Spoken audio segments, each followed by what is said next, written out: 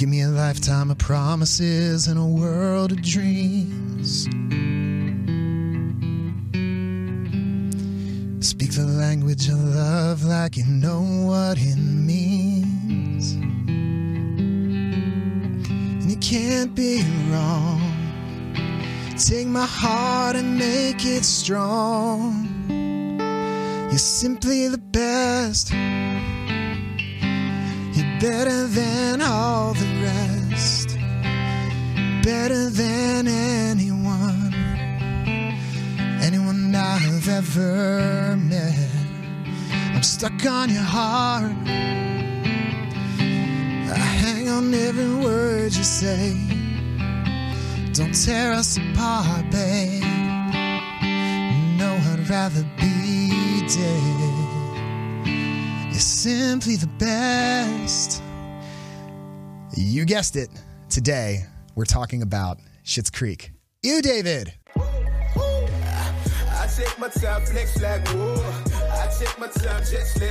Welcome to Pop Culture Catechism. Conversations about music, movies, and the longings of the human heart. Let's get started. Do you have enough money? I mean, sure, you'd probably like more money, but do you have enough? Let me say it a different way. Do you have enough money to be happy? Let me say it a little bit different. Do you have too much money to be happy?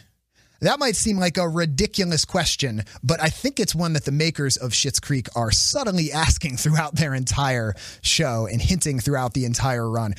Today, I'm super excited to talk about this show, which has taken the hearts of America in many ways over its, I think it's 6 seasons, something like that. And today, I'm super excited about the guest I have with me. His name is Peter Valk. He's a licensed professional counselor. And also, if you read his Instagram tagline, he says, "I help churches love gay people." I think that is awesome. So we're going to talk to him today. Before we get into it, I want to tell you about our show. My name is Mike Tenney. I'm a speaker and worship leader. I spent 10 years in Catholic high schools teaching theology and also trying to make it at a rock star at night, grinding in different clubs, up on stage with my guitar, trying to write songs and make it big and win Grammys. But now I try to talk to as many people as I can about Jesus and also pop culture. So that's what we do here on this show. And if you'd like to support this show, you can go to popculturecatechism.com and become a patron. We have 6 giving levels. Just pick one that fits your budget and your tithe. And you get lots of awesome perks that go along with that, including exclusive content for every episode and also talks that I give as I go around in my speaking ministry. I record all my talks, and those are all available for patrons of the show. Specifically today, for this show, after you're done watching this, you can go to the patron community in the Awaken app, and Peter and I are going to talk about specifically Ted and Alexis's relationship on the show, and should you give up your career for your significant other, or vice versa, and how do you know? So we're going to be talking about that. So if you're a patron, go ahead and check that out after this in the Awaken app. And if you're not a patron, what are you waiting for? Go to popculturecatechism.com and make sure to support the show and support everything that happens here at the studio. Speaking of the Awaken app, you can go to theawakenapp.io. It is a free app. It does have lots of exclusive content for our patrons, but there's also lots of free stuff. It's a great community for Catholics and Christians. We're looking for a less toxic alternative to some things that happen on social media. It's got a prayer library. It's got a Christian music library. It's also a great hub just where you can get access to all the shows on Awaken Catholic. So if you haven't, download the Awaken Catholic app by going to that site. So thank you so much to our patrons who support this show. But let's get into it. Let's talk about Schitt's Creek. Peter, how are you? I'm glad to be here. Thanks for having me. Absolutely. Absolutely. So tell us about yourself. Yeah. My name's Peter Valk. As you shared, kind of my day job is I help run a ministry called Equip that provides consulting and training to churches to help them become places where gay Christians can thrive according to a traditional sexual ethic. I'm also a licensed professional counselor, and I meet with people navigating questions of faith and sexuality. And then I'm a co-founder of the Nashville Family of Brothers, which is an ecumenically Christian brotherhood for men called to vocational singleness, to singleness for the sake of kingdom work with undivided attention. And all this work kind of matters to me a lot because I'm a Christian, because I'm gay, because I experience same-sex attraction, and because I'm convinced that a traditional sexual ethic is God's best for all of his people, including me. And so a lot of my work is about finding ways to make that work in the church today. That is awesome, Peter. Thank you so much. Now, I've been following you for a few months on social media, just your Instagram and your Facebook, and just like, you know, I've worked with students for years. For 14 years, I was in the classroom, and I've done a lot of youth ministry, and gay teens generally are not thriving in church.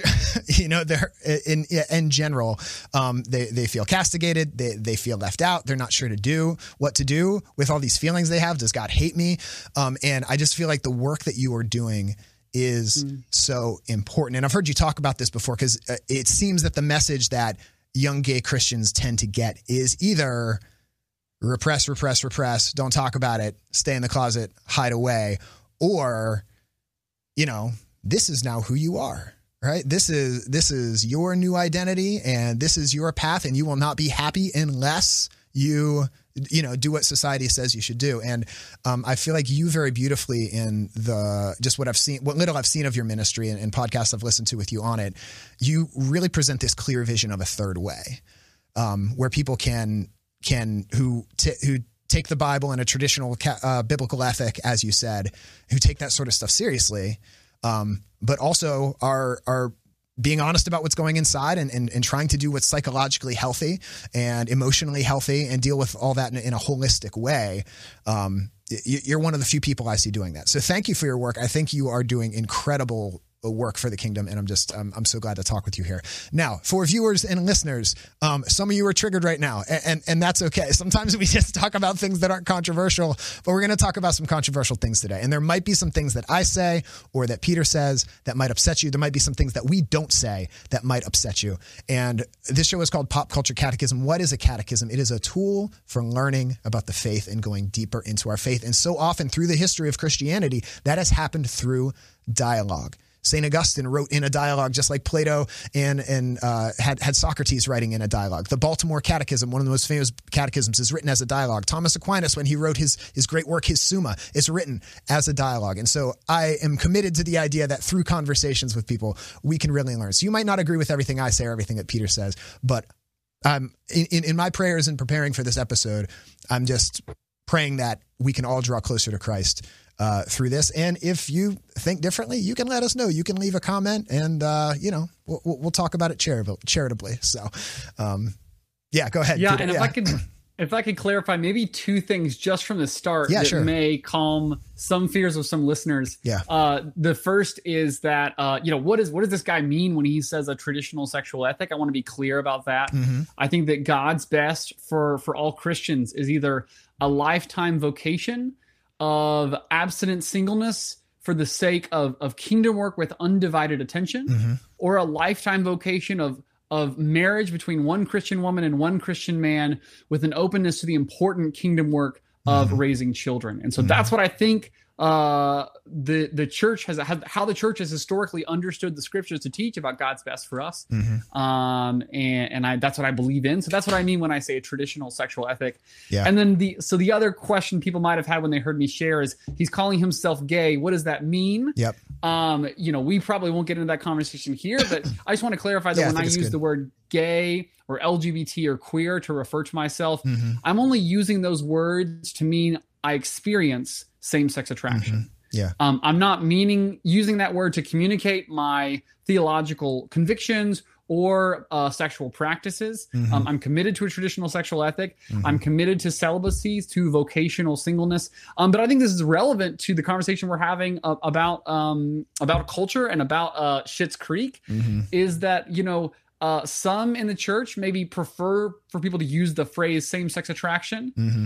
That phrase is never used in Schitt's Creek. Yeah. Right. Uh-huh. Those aren't the words that the kids in our pews are using to talk about these topics. Yeah. And we are already going to have a tough enough time convincing them that God believes in a certain way about this and that it's mm-hmm. wisest for us to follow God's wisdom. If we add on top of that an additional hurdle of convincing them to use language they never use in their schools and they never see in their TV shows. Maybe that's an additional barrier that's not worth it. So that's why I use the words gay, LGBT, queer, because those are the words that kids are using these days. And I want to reach them.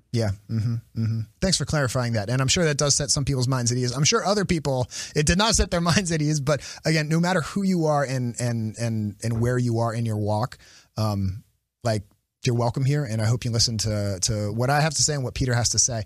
And one last disclaimer, and I don't want this whole show to be disclaimers, but just I want to share a little bit of my own experience. Is like my life of faith has been very much influenced by it's like some gay men who were mentors of mine. Like on my first like retreat with my youth group when I was 15, and that's like I'd grown up in church, but that was the experience where I was like, whoa, Jesus is real and God loves me. Like my small group leader who was an adult and was sang in the choir in our church, he was a gay man. I didn't know that at the time. I don't think he was acting on those desires at the time. He's not really part of the church anymore, but like he was an image of like a strong Christian man to me. And like, I am indebted in my faith to him. My choir director all through high school, my roommate, my freshman year of college, who's transgender, like these are, the first person to welcome me to college when I first got there is a woman who's now or I guess I don't know what she would say, but now she lives as a lesbian. And so there are these people in my life who I'm very much indebted in my faith to them. And so I have gratitude for those people in my life. So enough disclaimers. Let's get into it. What is Schitt's Creek? So Schitt's Creek, if you don't know it, is just this a really quirky, weird, silly little show with these characters, the Roses, who are not a rags to riches, but a riches to rags story. And it ran for, I think it was 7 seasons. I meant to write that down, but I didn't. So, but I'm pretty sure it ran for 7 seasons, and it just ended, I think, in 2020. And if you haven't heard of this, I'm sure you know somebody who has watched this show. It was huge, and it's really funny. Just the characters are great. The acting is great. It's just, I love it. I think it's great. What do you like about this show, Peter? Yeah, gosh, I think how quotable it is the first things that comes to mind. I mean, I think you quoted how kind of Alexis often refers to her brother David. Ew, David. Yeah. Ew, David. Yeah, my brother's name is David, so I say that to him all the time, and he's never watched the show, so he has no idea what's going on, but I don't care. So.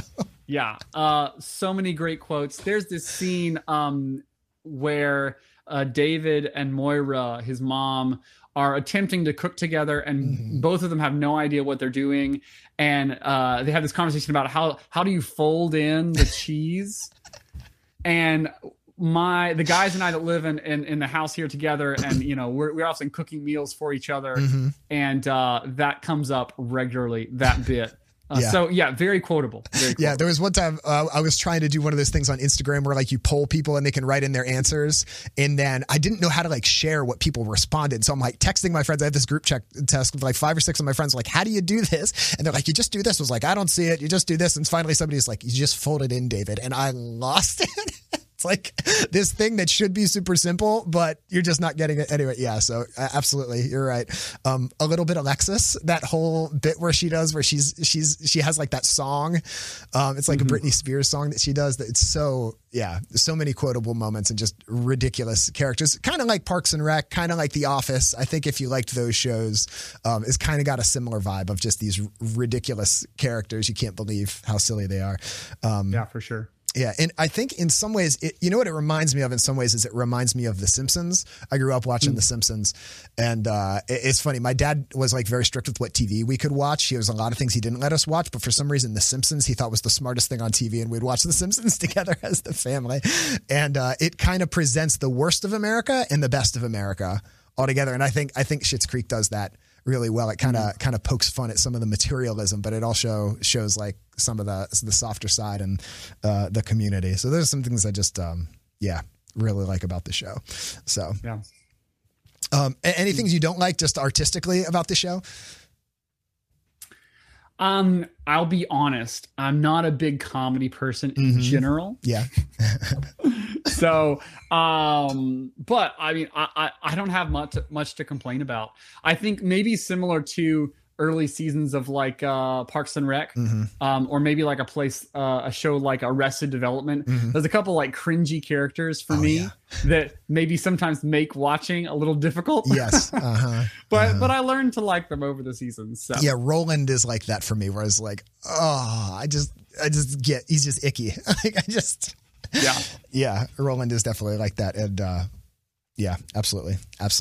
So let's talk about some of the characters. We have Johnny Rose. Let's put some pictures up here on the screen. So he's the father. He ran a video cassette rental business, which of course went under, but he was super rich and they were living in LA and they had this huge mansion with his wife Maura, who was like a daytime soap opera star for a while, but now she's kind of washed up. And then Alexis, who's just kind of this spoiled brat socialite who's just always off on, a cruise in the French Riviera or traipsing around the world doing ridiculous things, kind of like the stereotypical Kardashian or Paris Hilton kind of life.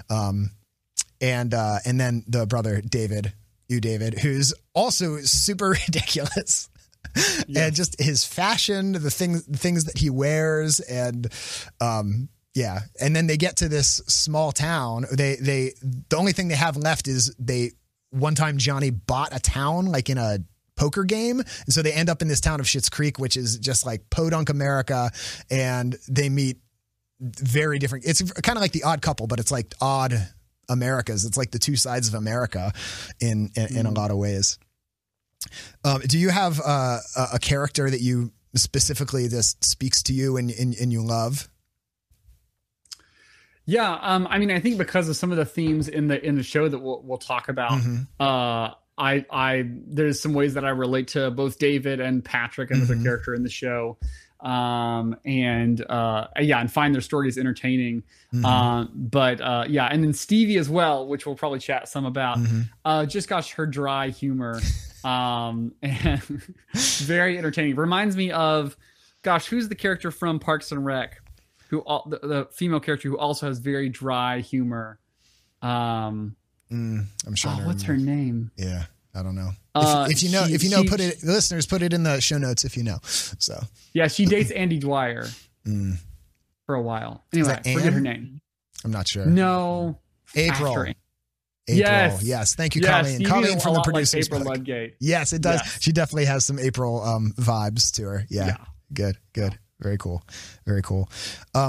So what also I think is funny about this show is it's made primarily by Canadians, like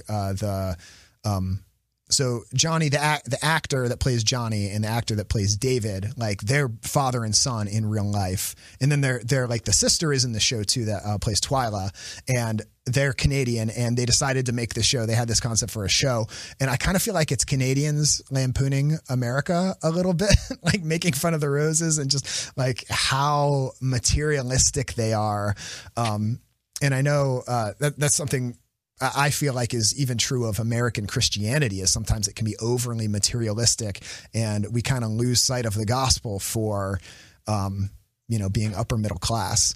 I don't know if you've ever had experience of that in your ministry, but I feel like that's a constant fight I'm trying to fight, even in my own life, Yeah, for sure. And criticism of kind of the American dream replacing God. Yes. Which is maybe easy to happen in subtle ways, and for people in our churches not to recognize. Yeah, I think so too.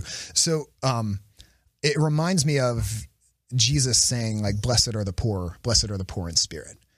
In the Beatitudes in Matthew 5 and in Luke 6, like you expect Jesus to say, when someone says, "Oh, I'm blessed," #blessed, blessings on blessings on blessings, they're talking about, in rap songs, they're talking about like money, affection from people, good relationships, all the stuff they have. And Jesus is like, no, blessed are the poor in spirit. Like, what do you make of that? Do you have a thought on that? Yeah. I recently was reminded of the kind of influence that St. John of the Cross and St. Teresa of Avila, kind of those Christian mystics have had on me. And it seemed like one thing they were putting their finger on was that even some of these things you've described, that they are good and they can come from God. Yes. They are blessings and we can be thankful for them. There's nothing inherently evil about most of those things that you mentioned. But it can become problematic when we are more in love with the gifts than the giver. Yes. And sometimes too many of those gifts can spoil us, can make it difficult for us to love the right things. And so it seems like at times, at least in my life, spiritually, that God seems to have kind of pulled away some of those gifts to teach me how to love the truer things and to love the giver. And it seems like there's a version of that kind of happening in the show. Yeah. That the universe is taking away from this family those more kind of materialistic pleasures and giving them an opportunity to discover the truer things. Yeah. So, spoiler alert, it seems spoilers. to I'm terrible about spoilers in the end. But yeah.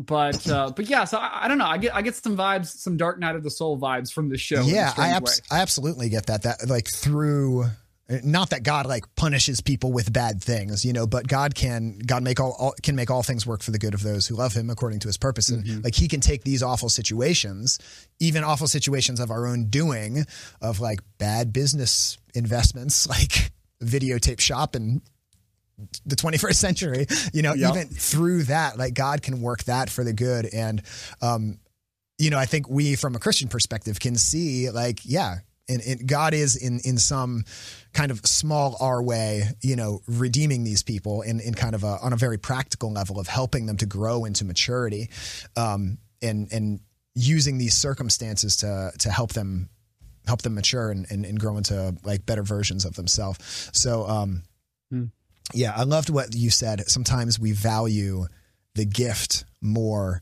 than the giver. Man, tweet that. Get that trending.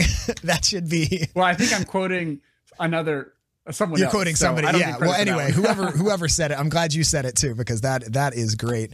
And I think that's a great way to kind of conceptualize that idea that Jesus says, blessed are the poor in spirit. Like it's recognizing that even if we have an abundance of riches, still we're poor. Right. Still we have this need, and our ultimate need is for a relationship with God, and nothing else can fill that. No relationship, no amount of wealth or American dream or white picket fence. Again, those things can be good, but they're never gonna satisfy.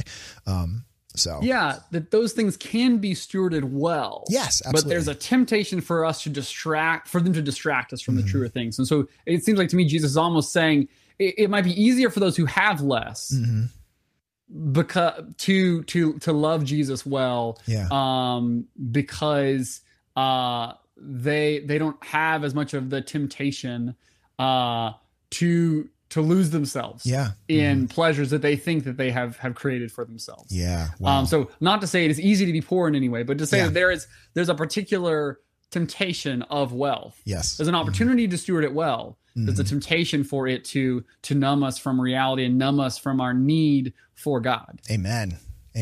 I love that.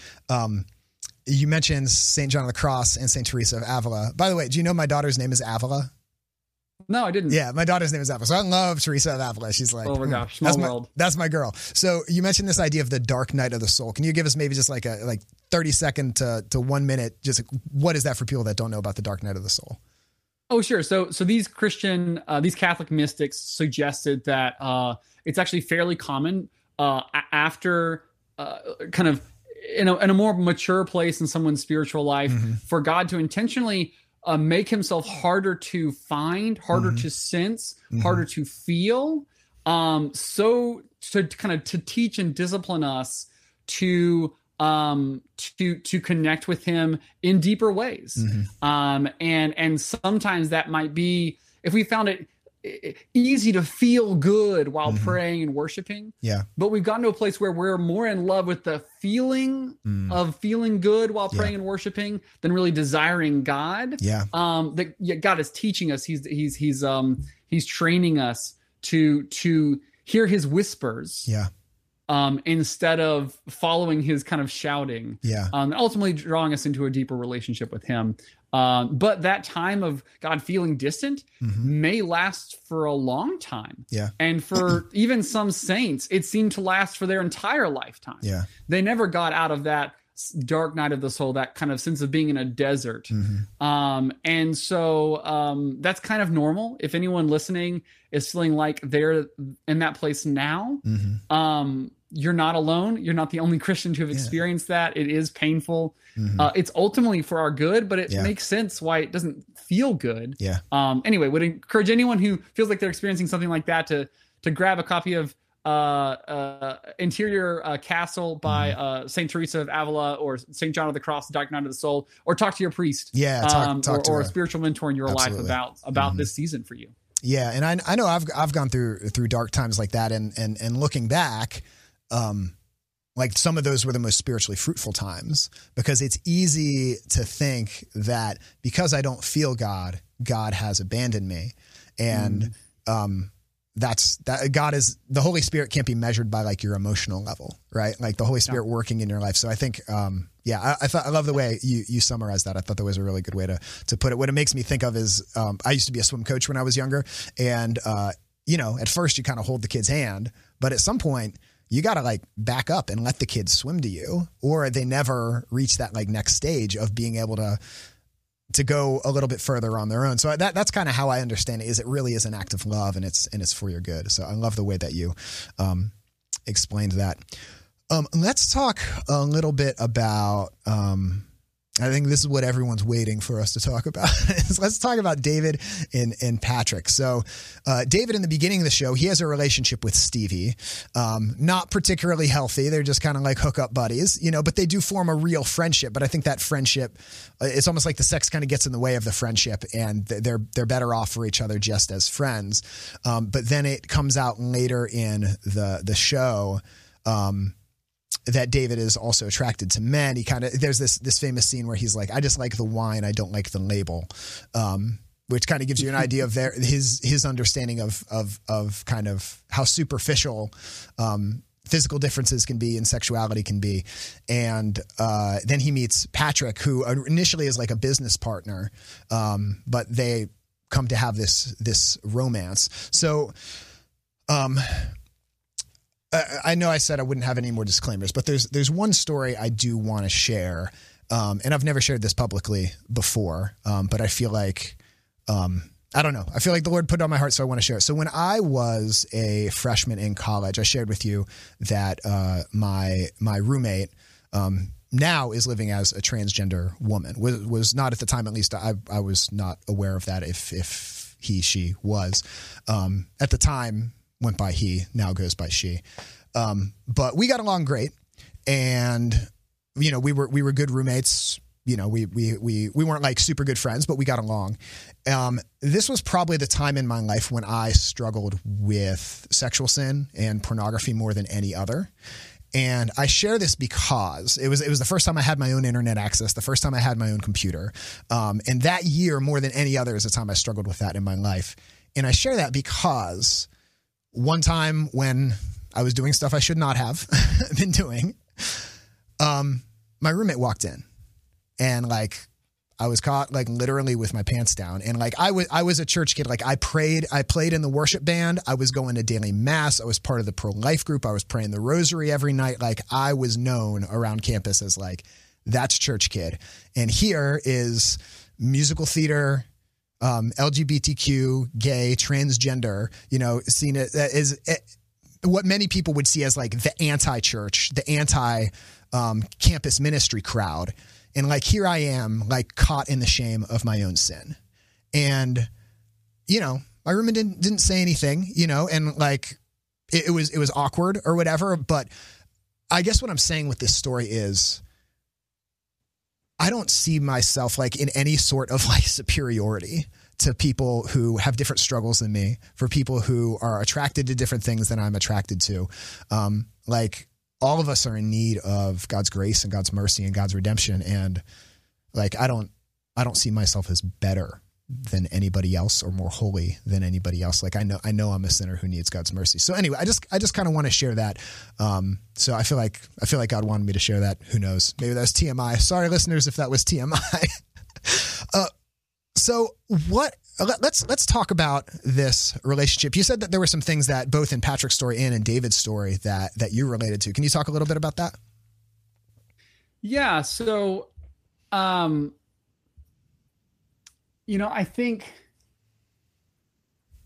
maybe it's helpful first to share and kind of related to what you just shared, this sense that I think something that the show feels like it's trying to get at is kind of to level the playing field, to normalize some things that maybe don't seem normal or the same or as familiar to a lot of us. And there's good and bad of that. So some of what I hear you sharing with even your personal story is sharing that to say, my hurt is not worse. My sin, what I struggle with, is not worse than what someone else does. And we want to recognize that because we want those who are listening, who may be gay, who may be queer, we want them to feel freedom to share in their families and in their churches.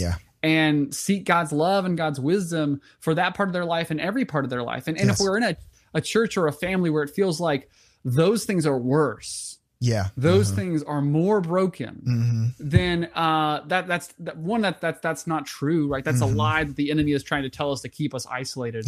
And two, that means that we cut ourselves off from support and we hurt more. So there's a sense that, right? I mean, David's character in the show is pansexual. That means he's kind of sexually, romantically and emotionally attracted towards people regardless of their sexual and gender identity, right? And you mentioned he's like in multiple relationships. He's in a relationship with a girl, and then he's kind of almost in a three-way relationship with the guy and a girl, and then he sleeps with an ex-boyfriend, and then he gets into this relationship with Patrick, and then in like a later season they're even contemplating a threesome with another guy. There's right? So there's a lot going on there. And the characters in the show that don't experience same-sex attraction, the straight characters in the show are having just as much, kind of meaningless romantic and sexual encounters, or at least boundaryless. Not the traditional biblical ethic. Right. Yeah. So, I mean, and Gus, I think for a lot of listeners, people who kind of 10 years ago would have freaked out about a show that had a prominent gay character are people who today are maybe quoting the most quotable things from Schitt's Creek and thinking nothing of it, right? I mean, think back to like a decade ago when Modern Family or Glee first came out, and people freaked out about gay characters on those shows, right? I mean, again, to date us, this was before a Supreme Court decision about gay marriage. This is back when Barack Obama still said he believed that marriage was between a man and a woman. And now 10 years later, we're watching Schitt's Creek, where there's a pansexual main character who's in throuples and all kinds of different things, right? So I think there's good about that, right? It's easier for kids to believe that they aren't unlovable, that they are lovable. It's easier for kids to believe that they're not gross or evil for merely experiencing same-sex attraction when the stuff is more normalized in media. Because gosh, that sense of being unlovable and gross and evil led to so much depression and suicidality for people. But I think there's a challenge with this being normalized, right? Because I think a takeaway from the show could be that people can have sex with whomever they'd like to outside of meaningful commitment, and there are few, if any, consequences. And the body, like that, you can just treat your body like a thing and use it for whatever you want. Whereas I feel like a more holistic Christian understanding is we aren't just a soul, we are a body and a soul. And it doesn't just matter what you do with your soul, it matters what you do with your body, and what you do with your body affects your soul.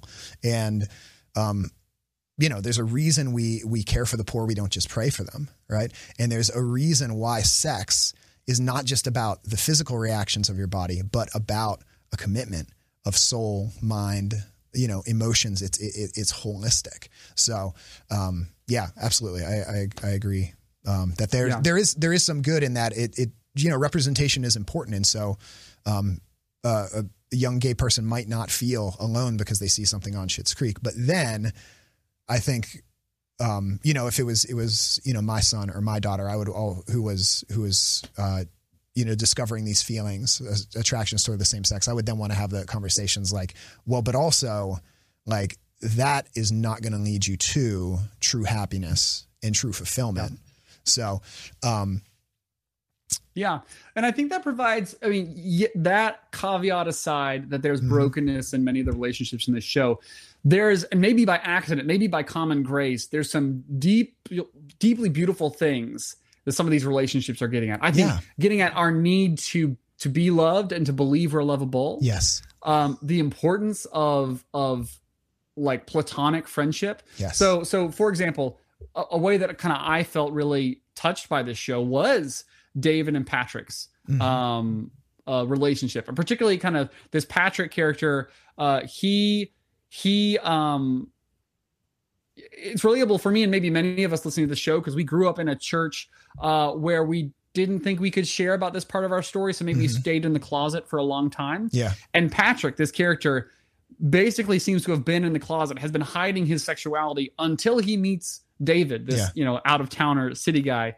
And there's a touching way that David makes it safe for Patrick to share more of who he is and find deeper friendship. Yeah. Now, I don't think that has to then end in romance and sex, though, and that is where their friendship goes. Yeah. But I want to notice that there's a lot of good in creating safe space for other people to share this part of their story and have deep friendship around that shared awareness. Yes, and if our church is not a safe place, and if our spiritual leaders are not safe people that they can go to, where do you think people are going to go? They're going to go to where they experience acceptance, right? And I think that was the lesson of Jesus, right? Yeah. Jesus went to the tax collector's house. He went to the prostitutes, and it scandalized people. How dare could you hang out with them? How dare could you have dinner with them? How dare could you eat food from a tax collector who's exploiting the people? Like, just that guilt by association.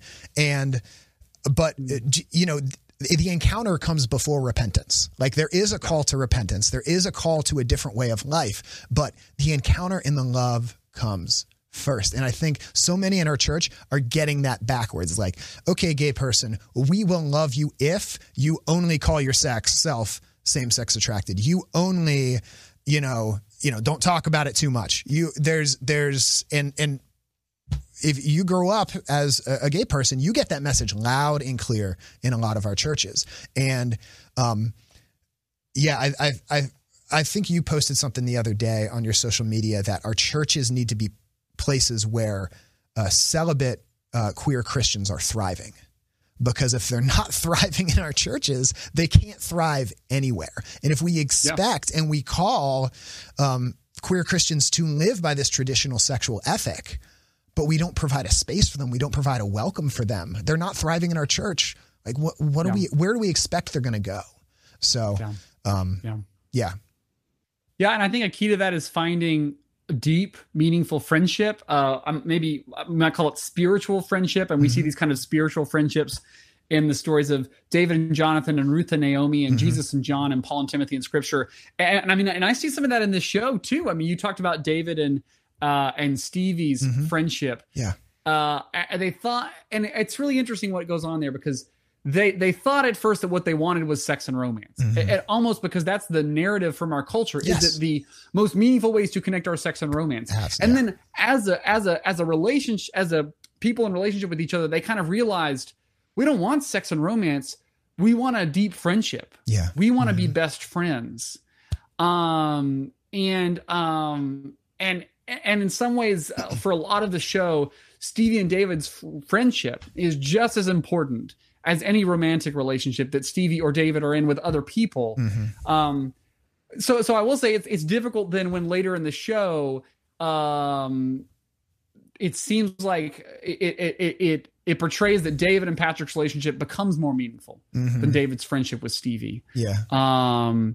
Can I ask you about? Go ahead. Oh, I was going to ask you about two things. So you've talked about one, queer Christians, well, queer people in general. Like, we need meaningful friendships, and some people that I've talked to would look at something like you're doing with the Nashville Family of Brothers. Is that what you call it? Yeah. Yeah, the Nashville Family of Brothers, and they would say, well, that's not a smart idea. That's a near occasion of sin. That's like, that's just setting people up to fail. And you know, like I think some people look at, you know, two gay men or two gay women having a close friendship almost as impossible. Just like some people say it's impossible for a man and a woman to really be friends. Something, you know, when Harry Met Sally, something will always be sexually attractive. Like, what do you have to say to that? Yeah. So, I mean, we definitely need to be wise. We shouldn't be reckless. And I'll also point out that in the Nashville Family of Brothers, it's not just a community for men who are gay, for men who experience same-sex attraction. We've got men discerning and interested in taking next steps with our community, with a variety of experiences and stories and sexual orientations. So, I think a brotherhood like this should reflect the diversity within the body of Christ, including we need to have people in our community who don't experience same-sex attraction. But, you know, I think a lot of this is about meeting our intimacy needs in healthy ways. So if someone believes that as humans, we have to have sex or romance to be whole people, then it makes sense that you would doubt whether someone could be celibate and in an intimate community with people that they might be attracted to and could continue to be faithful. But what do we see? Jesus living a life of celibacy, being the fulfillment of what it means to be truly and fully human, never had sex or romance. And what are we destined for in the new heaven and new earth, in the new Jerusalem, where creation will be fulfilled? It's a place without sex, romance, marriage, or bearing any new children. So I think both of those have got to tell us that we don't need sex or romance to be whole Christians. It's a good thing. It's necessary on this side of the new heavens and the new earth for some people in our churches. Absolutely.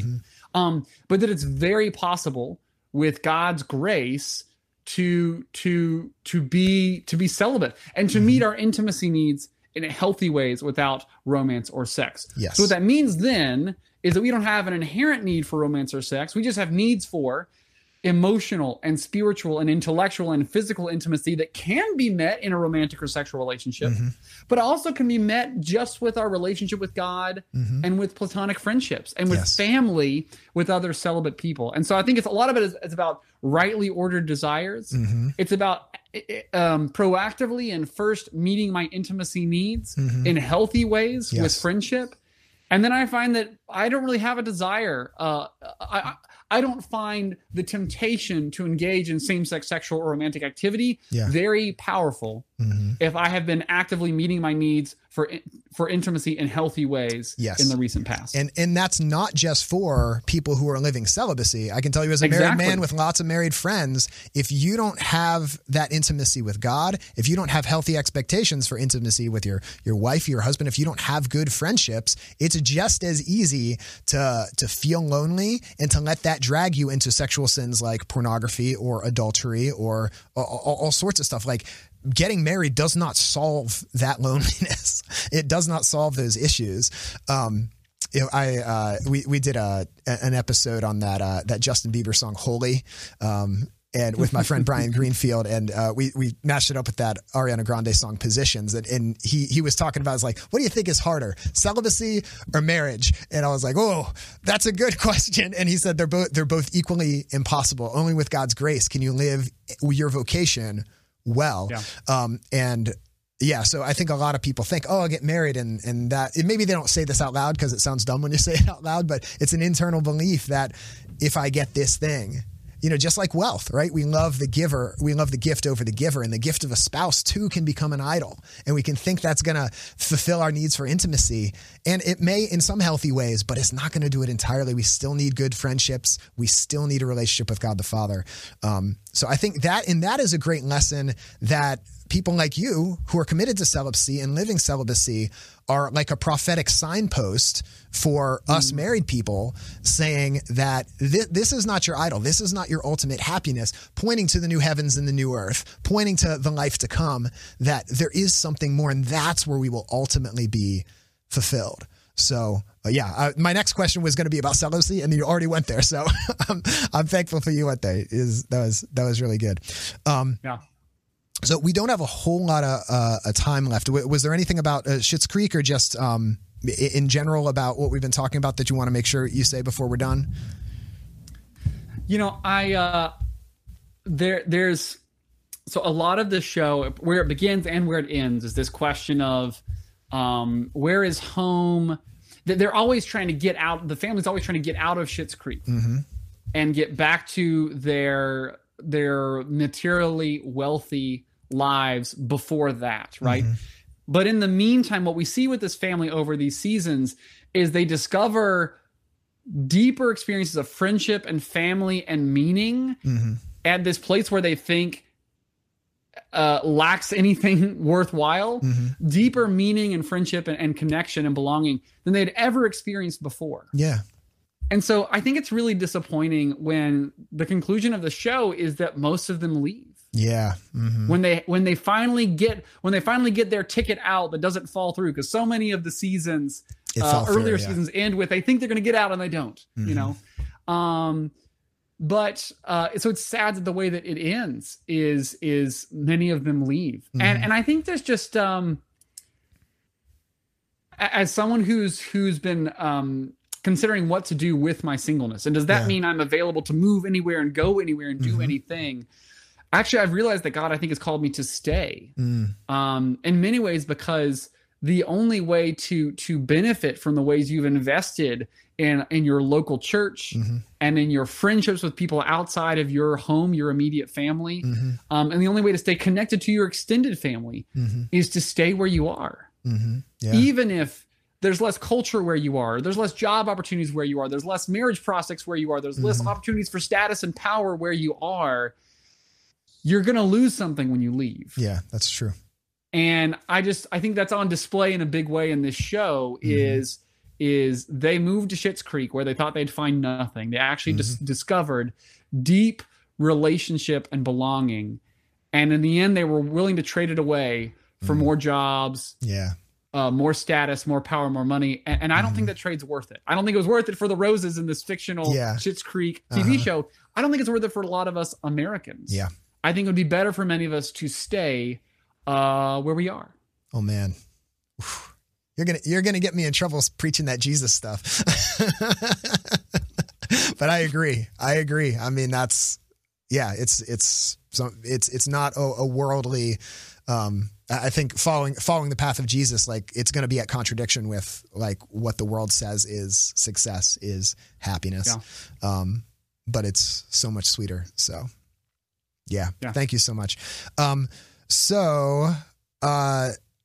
often ask my guests if they would close us in a prayer, kind of reflecting on the themes that we've talked about. Would you feel comfortable leading a prayer for us and our listeners?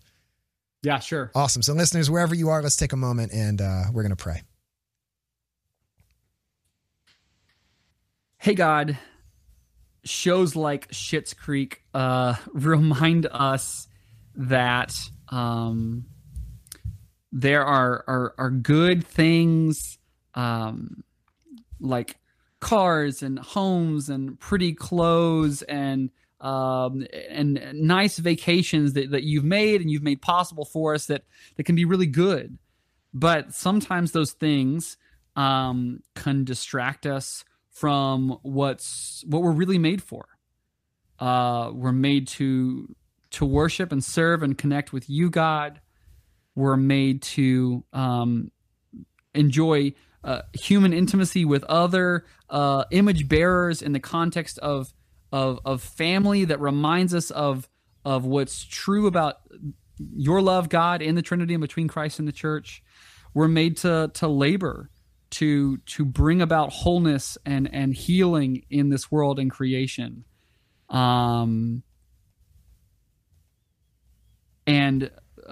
The pleasures of this world can sometimes distract us, can trick us into thinking that those things we're really made for are what will most deeply satisfy us. So I pray, God, that you would show us in our lives in the coming days and weeks what the truer, deeper things are that you've called us to, and that, God, if it's necessary, that you would maybe withdraw from us some of the distracting pleasures, so that we could learn to love the giver more than the gifts. In Jesus' name we pray. Amen. Amen. In the Father, Son, Holy Spirit. Amen. Thank you, Peter. Wow, that's a gutsy prayer. Giving God permission to withdraw some things. I don't always feel like I have the faith to say that prayer, but that's heavy. So thank you so much. If listeners and viewers, if you are involved in church ministry at all, please go follow Equip. Go follow Peter Valk on social media. You may not agree with everything he's doing or all his approach, but he is asking so many of the right questions, and there are hurting people in our church that feel like nobody sees them. And that's what Peter is trying to do. So even if you disagreed with some of the stuff that we said today, I'm thank you for listening to us and helping us to have this controversial conversation out loud and in public. And Peter, thank you for doing that with me. I know that's kind of a gutsy thing to do, even though you do it all the time. So Peter, if people want to follow you, if they want to know more, where can they find you? Yeah, my kind of handle is at my first name, Pieterl, as in lion, Valk, V as in Victor, ALK, on all platforms. And then if you want to learn more about the ministry that I run, doing consulting and training with churches, that's equipyourcommunity.org. We're also on Instagram. And if you want to learn more about the Nashville Family of Brothers, you can learn more at familyofbrothers.org. And then we're also on Instagram at Nashville Family of Brothers. Mm-hmm. So yeah, I would love to stay connected and answer any of you guys' questions. Yeah. So, let them know. And Peter, I hope people hire the crap out of you, because I think your ministry is so necessary for our church. I've met so many hurting people through the years that I feel like I had some incomplete answers for, I know the church's sexual teaching, and I believe the church's sexual teaching, but I'm not always sure pastorally, like how do I love people in this community? And so I feel like you're equipping people to do that. So thank you for what you're doing, because it's not easy and it's necessary work. So thank you. My name is Mike Tenney. I'm your host of Pop Culture Catechism. You can find me online at MikeTenneyMusic.com or PopCultureCatechism.com, or follow me on social media at PKMikeyT. If you want to support this show, you can go to PopCultureCatechism.com and choose a giving level and become a patron, and you'll get exclusive content. Right after this, Peter and I are going to talk a little bit more about that. Should you go for the job? Should you go for the relationship, and how do you know the difference between that? So we'll talk about that. That's all in the Awaken app for patrons. And even if you're not a patron, you can get the Awaken app, and there's lots of cool stuff in there that's totally free. Prayer library, Christian music library, great community of like-minded Catholics and Christians, and just easy access to all the shows on Awaken Catholic. So thank you for being with us. Go ahead and boop that like button on YouTube or Facebook. If you liked this show, share it with somebody who you think would benefit from this conversation. Let us know what you think in the comments, charitably, even if you disagree, and we will see you next time. A special thank you and shout out to all of our patrons who make this show possible, but especially Carl and Melissa Gore, Lisa and Bob Tenney, Stephen Maggie Hubbard, Rob Smith, and Tom and Emily Camberiati. Thank you so much. Right now is the perfect time to become a patron, because in Lent 2022, I am giving a 6-week lecture series during Lent at a parish nearby, where I will be going through the greatest hits of Catholic spirituality. It's kind of a crash course in how to pray and different methods of prayer. So if you've been looking for a way to jumpstart your prayer life, if you become a patron, you get access to all of those talks, as well as all the other talks I give, plus the exclusive content for each episode. So now is the perfect time to become a patron. Another reason this is the perfect time to become a patron is because I'm about to film a bunch of new episodes, and if you sign up at popculturecatechism.com to be a patron before March 3rd, that's Ash Wednesday this year, you will get an email from me asking for your input on the topics that we're going to discuss. You'll get to see the topics in advance and get to give input. That's for Tier 2 patrons and above. And Tier 3 patrons and above, you'll actually get to see my episode notes, and you'll get to comment on specific things in the episode and give me ideas. I can shout you out in the episode. And afterwards, you'll get to see all the stuff that we didn't get to talk about in the episode. So if you're interested in becoming a Tier 2 or Tier 3 patron, now is the perfect time to do it before March 3rd, 2022. Thank you so much.